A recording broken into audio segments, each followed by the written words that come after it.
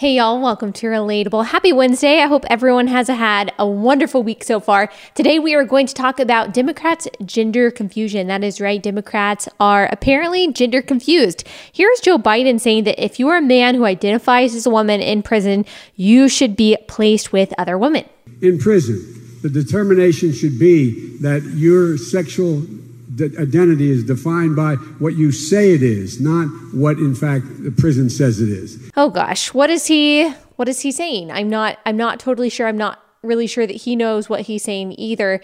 Earlier, also, Ben Carson said that men are trying to access homeless shelters for women and that's dangerous. But because he said that very logical statement, he was called transphobe. Of course. Okay. Got it. You may also remember this one from, I think it was one of the first Democratic debates from Julian Castro. I don't believe only in reproductive freedom. I believe in reproductive justice. And, what that means is that just because a woman, or let's also not forget, someone in the trans community, a trans female, is poor, doesn't mean they shouldn't have the right to exercise that right to choose. And so I absolutely would cover the right to have an abortion. So he said trans women there, but he actually meant trans men. And if you are confused, that's totally fine. I've got you. Trans women are biological men and trans men are biological women. So trans men actually have a uterus and trans women do not.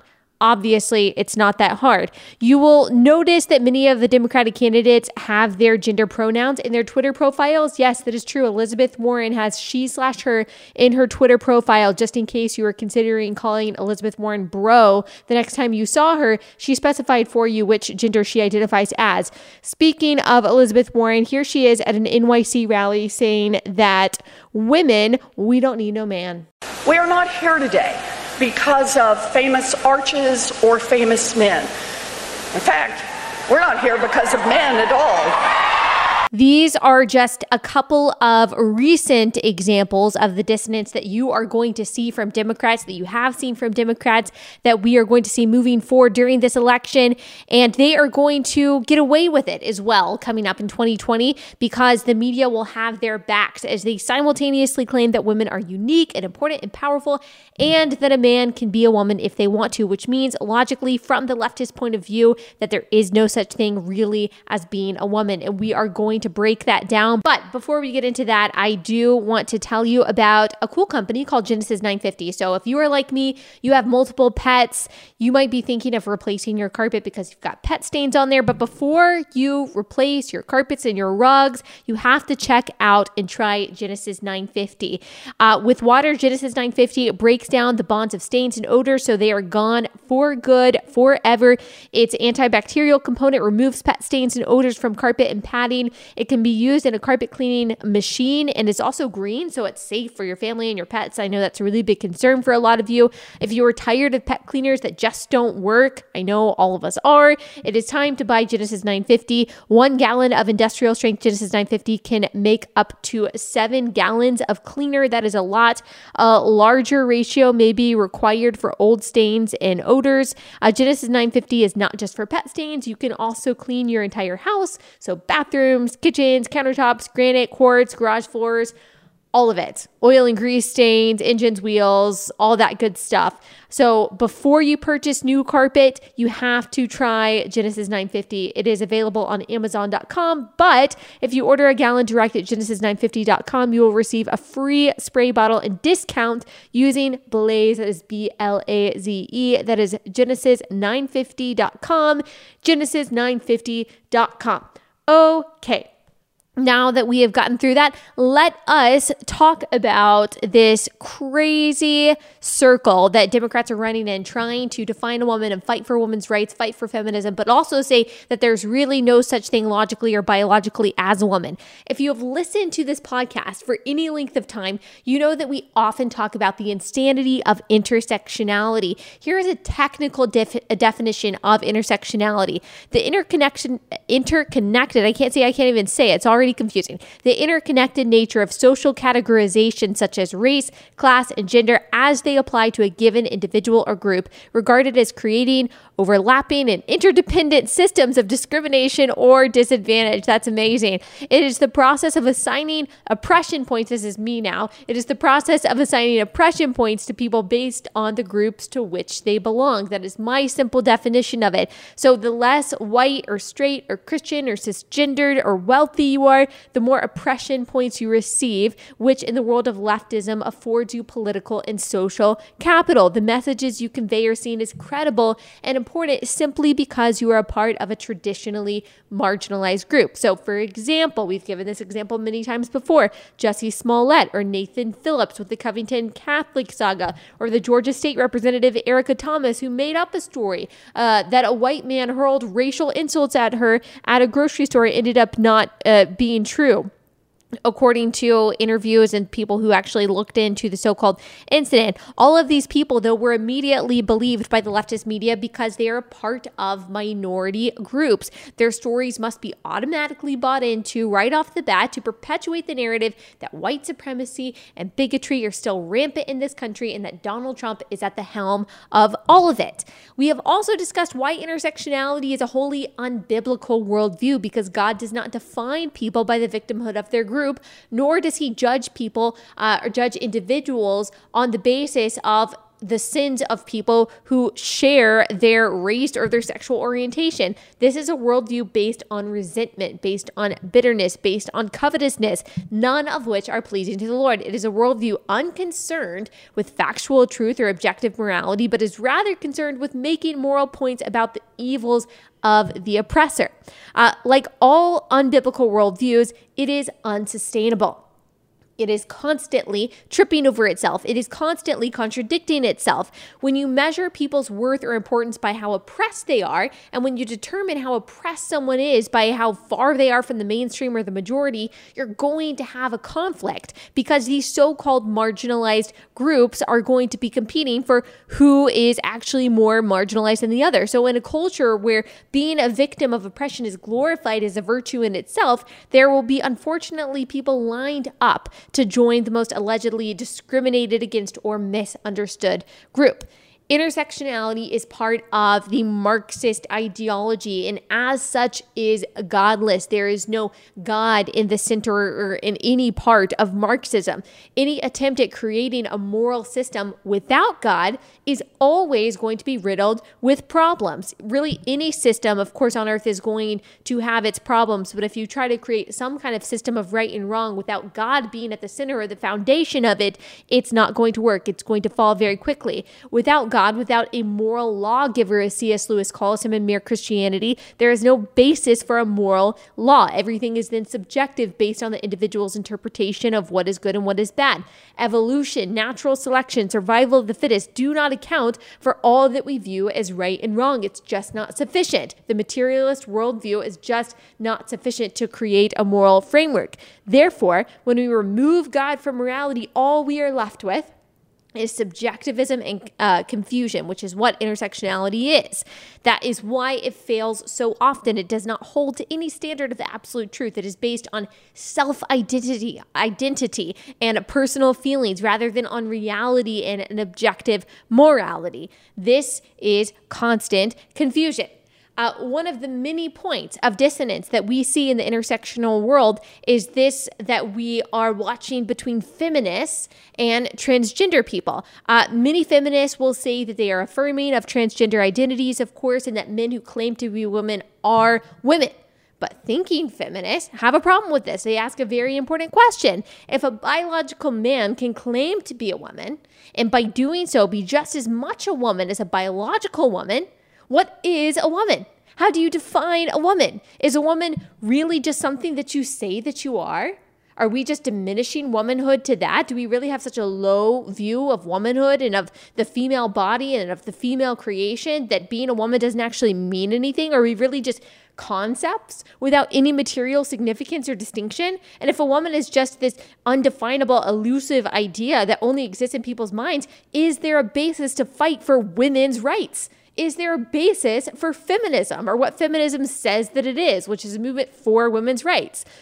Because a transgender woman has met different obstacles than a biological woman has. They don't have the same difficulties and challenges, even just physically. And even when a man tries to live his life as a woman, there are still going to be differences between him and a biological woman. No amount of hormone therapy, no amount of reconstructive surgery will ever alter a man's male chromosomes. He will always fundamentally, basically, biologically, scientifically be a man. This has become a problem when it comes to things like sports, where boys who claim to be girls are competing against girls. And guess what? They're dominating. Of course they are. That should be no surprise for anyone who has even a lick of common sense. Because in general, boys are stronger, are bigger, and faster than women are. They have a better aerobic and anaerobic capacity. They have better bone density. They are in general more aggressive. This is a problem when it comes to prisons or women's shelters or bathrooms or locker rooms, places where women seek privacy and protection from men. Men are much more likely to be predatory than women are. So the Democrats, having claimed their spot, all the Democratic candidates pretty much at this point, having claimed their spot on the far left, which does not, I don't think, represent the majority of Democratic voters, having claimed this spot, they are placed in this self-made conundrum of saying that they are fighting for women's rights, but A, not being able to define what a woman is, and B, placing women at the mercy of biological men who claim to be women. When men can be women, can occupy women's only spaces, can compete against women, women lose. Women in general will never be able to overpower a man, whether it's in a physical altercation or in an athletic arena, just in general.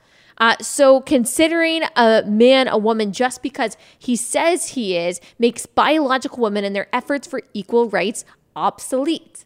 By the way, these are the same people who would prefer to disarm women who want to protect themselves with a firearm. These are the same people who claim to be about scientific evidence and truth. These are the same people who claim to have a monopoly on morality and compassion. But the question is it really compassionate? We know it's not logical, but is it really compassionate to allow a man to share space with women in prison, for example? Is it really compassionate to allow a man to dominate women in sports? This is the problem with intersectionality, one of the many problems with it, but this really typifies, I think, or symbolizes all of the problems. That trans women are considered more oppressed than biological women, so they will be bowed down to by the left. And these Democratic candidates, being a cis woman is privileged compared to being a trans woman, so the cis woman can just shut up about fearing for her safety. We can just shut up about fearing for our daughters. Feminists can just shut up about obscuring of women's rights. And I will agree with that last one. I will agree that feminists can and probably should just shut up about the obscuring of women's rights by transgenderism, because feminists got us here. Feminists got us to this place. Their whole movement is, at least in the past half century, based on the idea that men and women are really not different, that we are essentially the same. Feminists just have not in recent years, by any stretch of the imagination, figured out how to fight for the dignity of women, the protection of women, without arguing that women are and should be the same as men. That is why they are so passionate about abortion, for example, because if a man can physically walk away from a pregnancy, then a woman should be able to as well. They have pushed equality through homogeny, is something that I've called it a lot, or equality through sameness. So rather than equality of dignity, equality of basic rights, it has been, no, we are the same. You know what happens when you claim that there are no essential differences between men and women? They become interchangeable. And when they become interchangeable, they lose their distinct meaning. This is what happens in a world without absolute truth, or in a worldview not based on absolute truth. The standards are constantly shifting. It is confusing. It is chaotic. No one can keep up with them or live up to them. And then I think as a Christian of Jesus, who says that his yoke is easy and his burden is light. And I compare that to the yoke and the burdens placed on us by mainstream culture, who tells us that we will never be woke enough. And I praise God for an objective, unchanging standard. People say that being a Christian is hard. I don't know. I think that it might be a lot harder to be a leftist in this day and age. This is, again, why it is so difficult, if not impossible, to be a Bible-believing Christian and a modern leftist, because both are asking you to deny yourself, to take up your cross, and to follow it. But following leftism leads only to more and more confusion. Following the creator of the universe, who has graciously given us the scriptures, who has graciously left us with the Holy Spirit, leads to clarity and to peace. That doesn't mean that we know everything or that we have everything figured out all the time. But when we have questions, when we have points of confusion, we know where to go.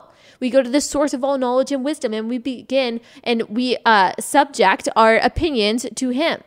So Christians have the privilege, the utter privilege, the luxury to get off this crazy merry-go-round of leftism, which makes no sense and is constantly caving in on itself. God made us male and female in his image, equal in worth and different in roles. You can go listen to the interview that I had with Nancy Pearcey last week. Yes, it was last Friday. We talk a lot about the biblical view of the body and how it is much more honorable than the secular view of the body and why these conflicts are happening. I highly recommend you listen to that interview. I also have an episode called Biblical Marriage where I talk about why God made us male and female and how we are to complement one another. I also did an episode at the beginning of the summer called Women in the Church, where I talk about the distinct roles that God has for men and women according to his word. And so those are all good resources for you to go back on. This is not a crazy train that we need to be on as Christians. It's one that we can hop off, we can look to God's word, and we can see clarity, and then we can watch people who claim to be moral arbiters fall all over themselves constantly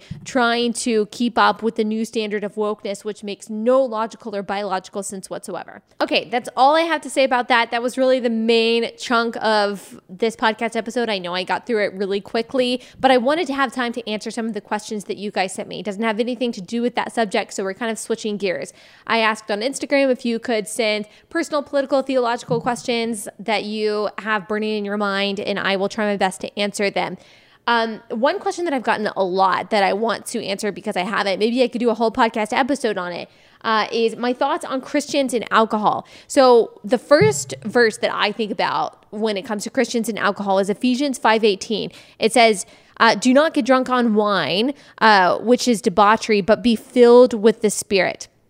So what that tells me is that whatever fills you controls you. That's something that we've talked about before, and that Christians should be very particular about what we consume, not just what we drink, but also what we consume as far as the music that we listen to, as far as the shows that we watch. I actually did an episode over the summer called Whatever is Lovely that talks about that passage in Philippians 4 that says Christians should be dwelling only on that which is lovely, and we should be careful about the things that we watch and the things that we take in. But I think it's also true of alcohol, that if you allow alcohol to fill you, it is going to control you, and that is not what Christians are called to. We are not called to debauchery. Now, I do think that it is possible for Christians to drink responsibly. Do I think that it's totally cool for you to abstain from alcohol altogether in an effort to be as far away from the sin as debauchery as possible? Absolutely. I think that's great. I think that's awesome. I don't think that's legalistic in the slightest. I think that actually might be very wise. Additionally, there's another stipulation on this allowance of alcohol for Christians. If you are with someone who you know is struggling, whose maybe faith is weak, or maybe they're new to the faith and they're trying to figure out what's right and what's wrong, or maybe they struggle with alcoholism themselves, maybe they don't know how to just have one beer and be fine. Maybe whenever they go to a bar, they have a really strong temptation to get drunk, or maybe when they have one drink, they can't handle the buzz and they just want to go further. Then I do think that it is your responsibility as a loving brother or sister in Christ to not drink in front of them. I do think that is our obligation to other members of the body of Christ. That even if you are fine, completely responsible, drinking beer on your own, if you are with someone or if you're around people, you don't know their stance on it, but it might tempt them, or it might in some way hurt their faith. This is like when Paul talks about meat sacrifice to idols. It's a kind of a similar situation. If you are around people and you don't know how they're going to take it, it might be the wise thing just to not drink. So I think context really matters, and obviously how much matters depending on how it actually affects you. And of course, if at any point alcohol becomes an idol to where you feel like you're not fun or you're not relaxed or you're not okay, unless you are drinking alcohol or you're getting some kind of buzz from alcohol, I would say that that's a problem and that's an idol that you need to give up. So is it possible for Christians to responsibly drink alcohol? I think that it is, but there are many stipulations to consider, not just, well, obviously it's all obedience to God, but also in considering those around you and what is most loving to them. So I got a question about women shaving their armpits and legs. I did a question and answer on Instagram a couple weeks ago, and someone asked me what I think about women not shaving. I don't know really where the question came from. This is not really a subject that I tackle very often or that I've really thought about. And I kind of just made a joke of it, saying that I kind of think it's gross when women don't shave their armpits and legs, but I obviously don't think it's some kind of moral issue. If you decide not to shave, I think that's perfectly fine. I'll be your friend. I don't think you're a bad person. I don't even think that you're a gross person. That's just not a personal choice that I make. I don't think it's biblical or unbiblical or anything like that to shave. But I got some crazy responses from people who are very angry that I think that it's a little bit gross if women don't shave their armpits. Again, based on my own personal preferences. And if you want to say that I'm brainwashed by the patriarchy because I think it's better for women to shave, that's fine. I'll admit that. I'm brainwashed by the patriarchy. That's okay. But someone asked me why I think it's unhygienic. And I actually don't think that I said that necessarily. I think you can be a clean person, a clean woman, and not shave as long as you take showers and things like that. I don't know. I don't have a good explanation for it. Like, I'm not betting my life on this stance or anything. This is not going to become like the central theme of my podcast. I just think that it's kind of gross to look at. I just don't like it. But hey, if that's what you want to do, then that's fine with me. Again, I don't think that this is a moral problem, but some of you out there are like apologists for not shaving, and you think that all of women's rights are based on women not shaving. I think that's, I don't know about that. I can't get on board with that. Maybe send me a very convincing email. I don't know. You never know. Maybe next summer when I'm wearing tank tops, you'll be like, wow, Allie has decided to join the women who don't shave. Just kidding. That's never going to happen. So a lot of questions on the climate change strikes, Greta Thunberg, and climate change in general. So this, I think, begs an entire episode, kind of like what I did over the summer, where I dedicated, an entire episode to the Constitution and an entire episode to universal basic income and all of these issues. I think I need to dedicate an entire episode to climate change. I also need to dedicate an entire episode to the Second Amendment to really give us context and what Christians should think about this. I don't think, of course, that it's wrong at all for us to take to take this somewhat seriously, or at least critically. In that, let me give a major stipulation. In that, I simply think that Christians do have a responsibility to steward creation well, that we should care about what happens to our forests and our trees and our animals and our air, because God has graciously given us all of these things, and He has given us a responsibility as human beings, as image bearers, to take care of these things in a responsible way.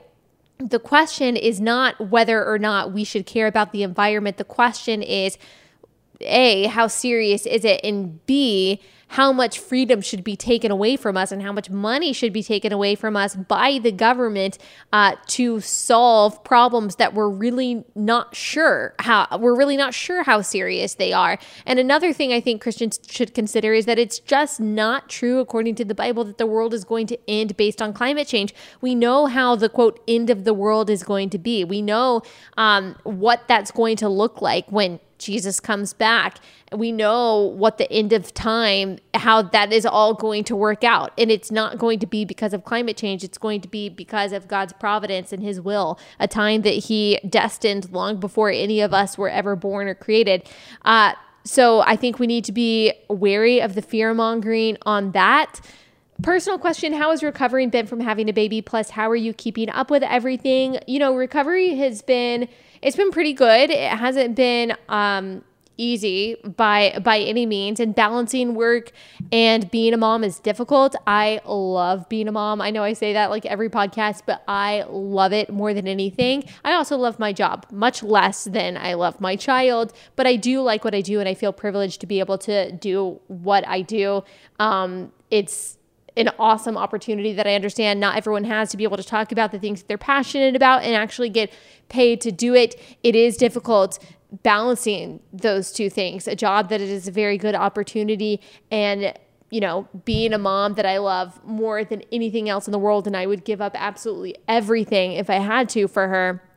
It's difficult, but I'm very lucky. We've got family close by, and that has helped so much. Obviously, I have an awesome husband. I'm not alone. Shout out to single working parents out there. I can't imagine how difficult that is, but I have profound respect for you, because it is hard, even as someone who is surrounded by so many supportive people. It can be very difficult. I also have an awesome situation where I get to work from home, and I get to be with her basically all day long, which is, I couldn't ask for anything better than that. So it's been hard and good and wonderful and tiring and all that good stuff. She has been sleeping pretty well. I've been very disciplined in the schedule that I've given her during the day to make sure that she can sleep well at night, and that has been working so far. So I'm really excited about that, but it's great. She's wonderful and awesome. She's the cutest baby in the world. She just is. I know that I'm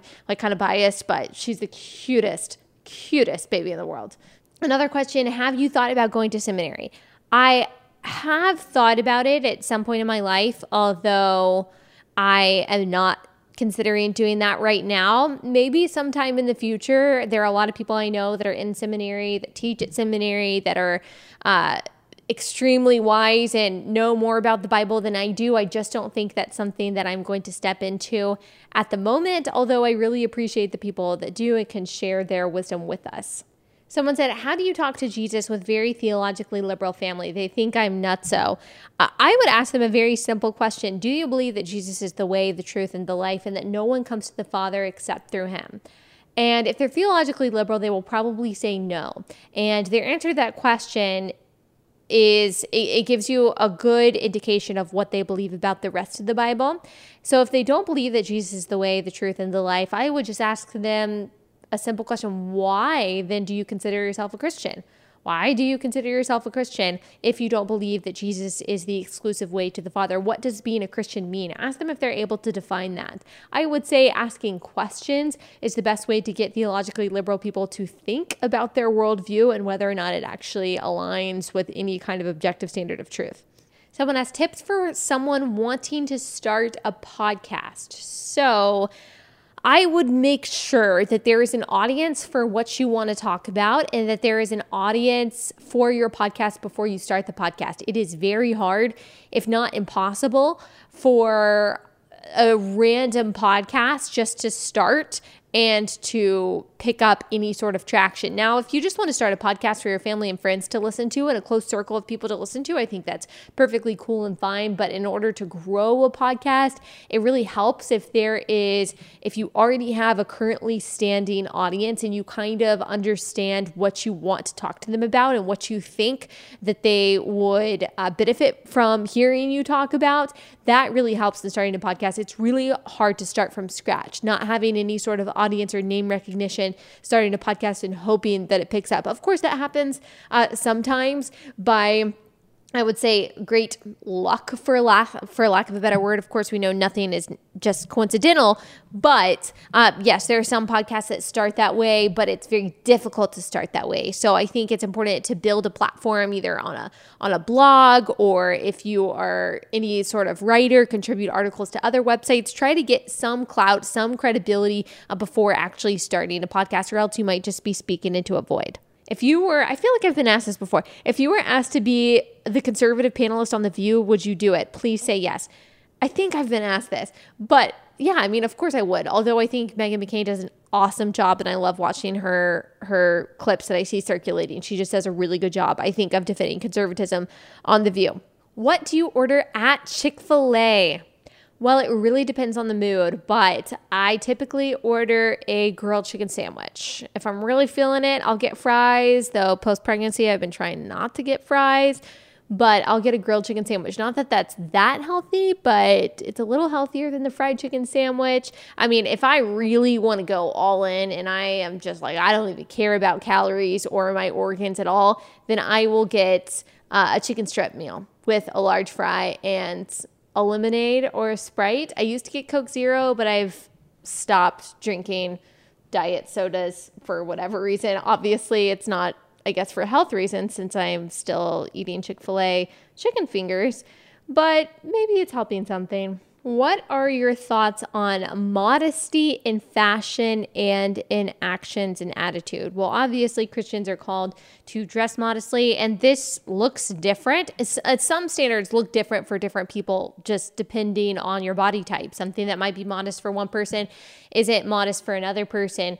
I think some of them are pretty obvious, the parts of the body that you show, but there are questions like, is it okay to wear tight jeans? Is it okay to wear shorts at all? Is it okay to wear, a tank top and show your shoulders? Is it okay to wear a tight t-shirt? I mean, there are all different kinds of questions that the Bible doesn't specifically say you shall not wear a tank top, but I think it is the spirit of purity and the desire to be pure and the desire to dress as modestly as you possibly know how to dress, using scripture as our guide and the wisdom of the Holy Spirit. I think that is the spirit behind it. The Bible says that our bodies are not our own, that they were bought with a price, that they are indwelling, or in them is dwelling the Holy Spirit. So we are a temple of the Holy Spirit. So we should honor God with our bodies. That also means in how we dress.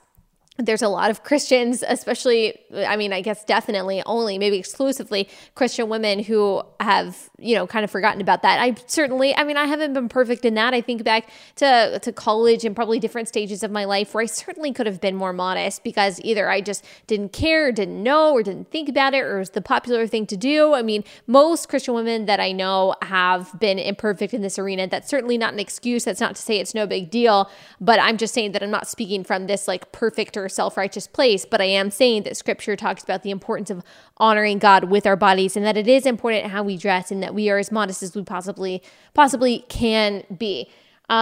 You said also in attitude and actions. Now, we talk about so much on this podcast, the glorification of self-love, what I call trendy narcissism. Modesty these days isn't really something that is seen as a virtue. It's kind of cool to say, yeah, I know I'm awesome. I know I'm great. I deserve this. I know I'm beautiful. I know I'm perfect the way I am. I know I'm enough. That is seen as empowering. That used to be seen as tacky. That used to be seen as something that you didn't want to do. You wanted to be kind of muted or understated about the things that you're good at. That doesn't mean that you're self-deprecating, but that you just kind of, worked hard, accepted the talents that you have, but you didn't go around talking about how perfect and wonderful you are. But now apparently self-love is self-obsession.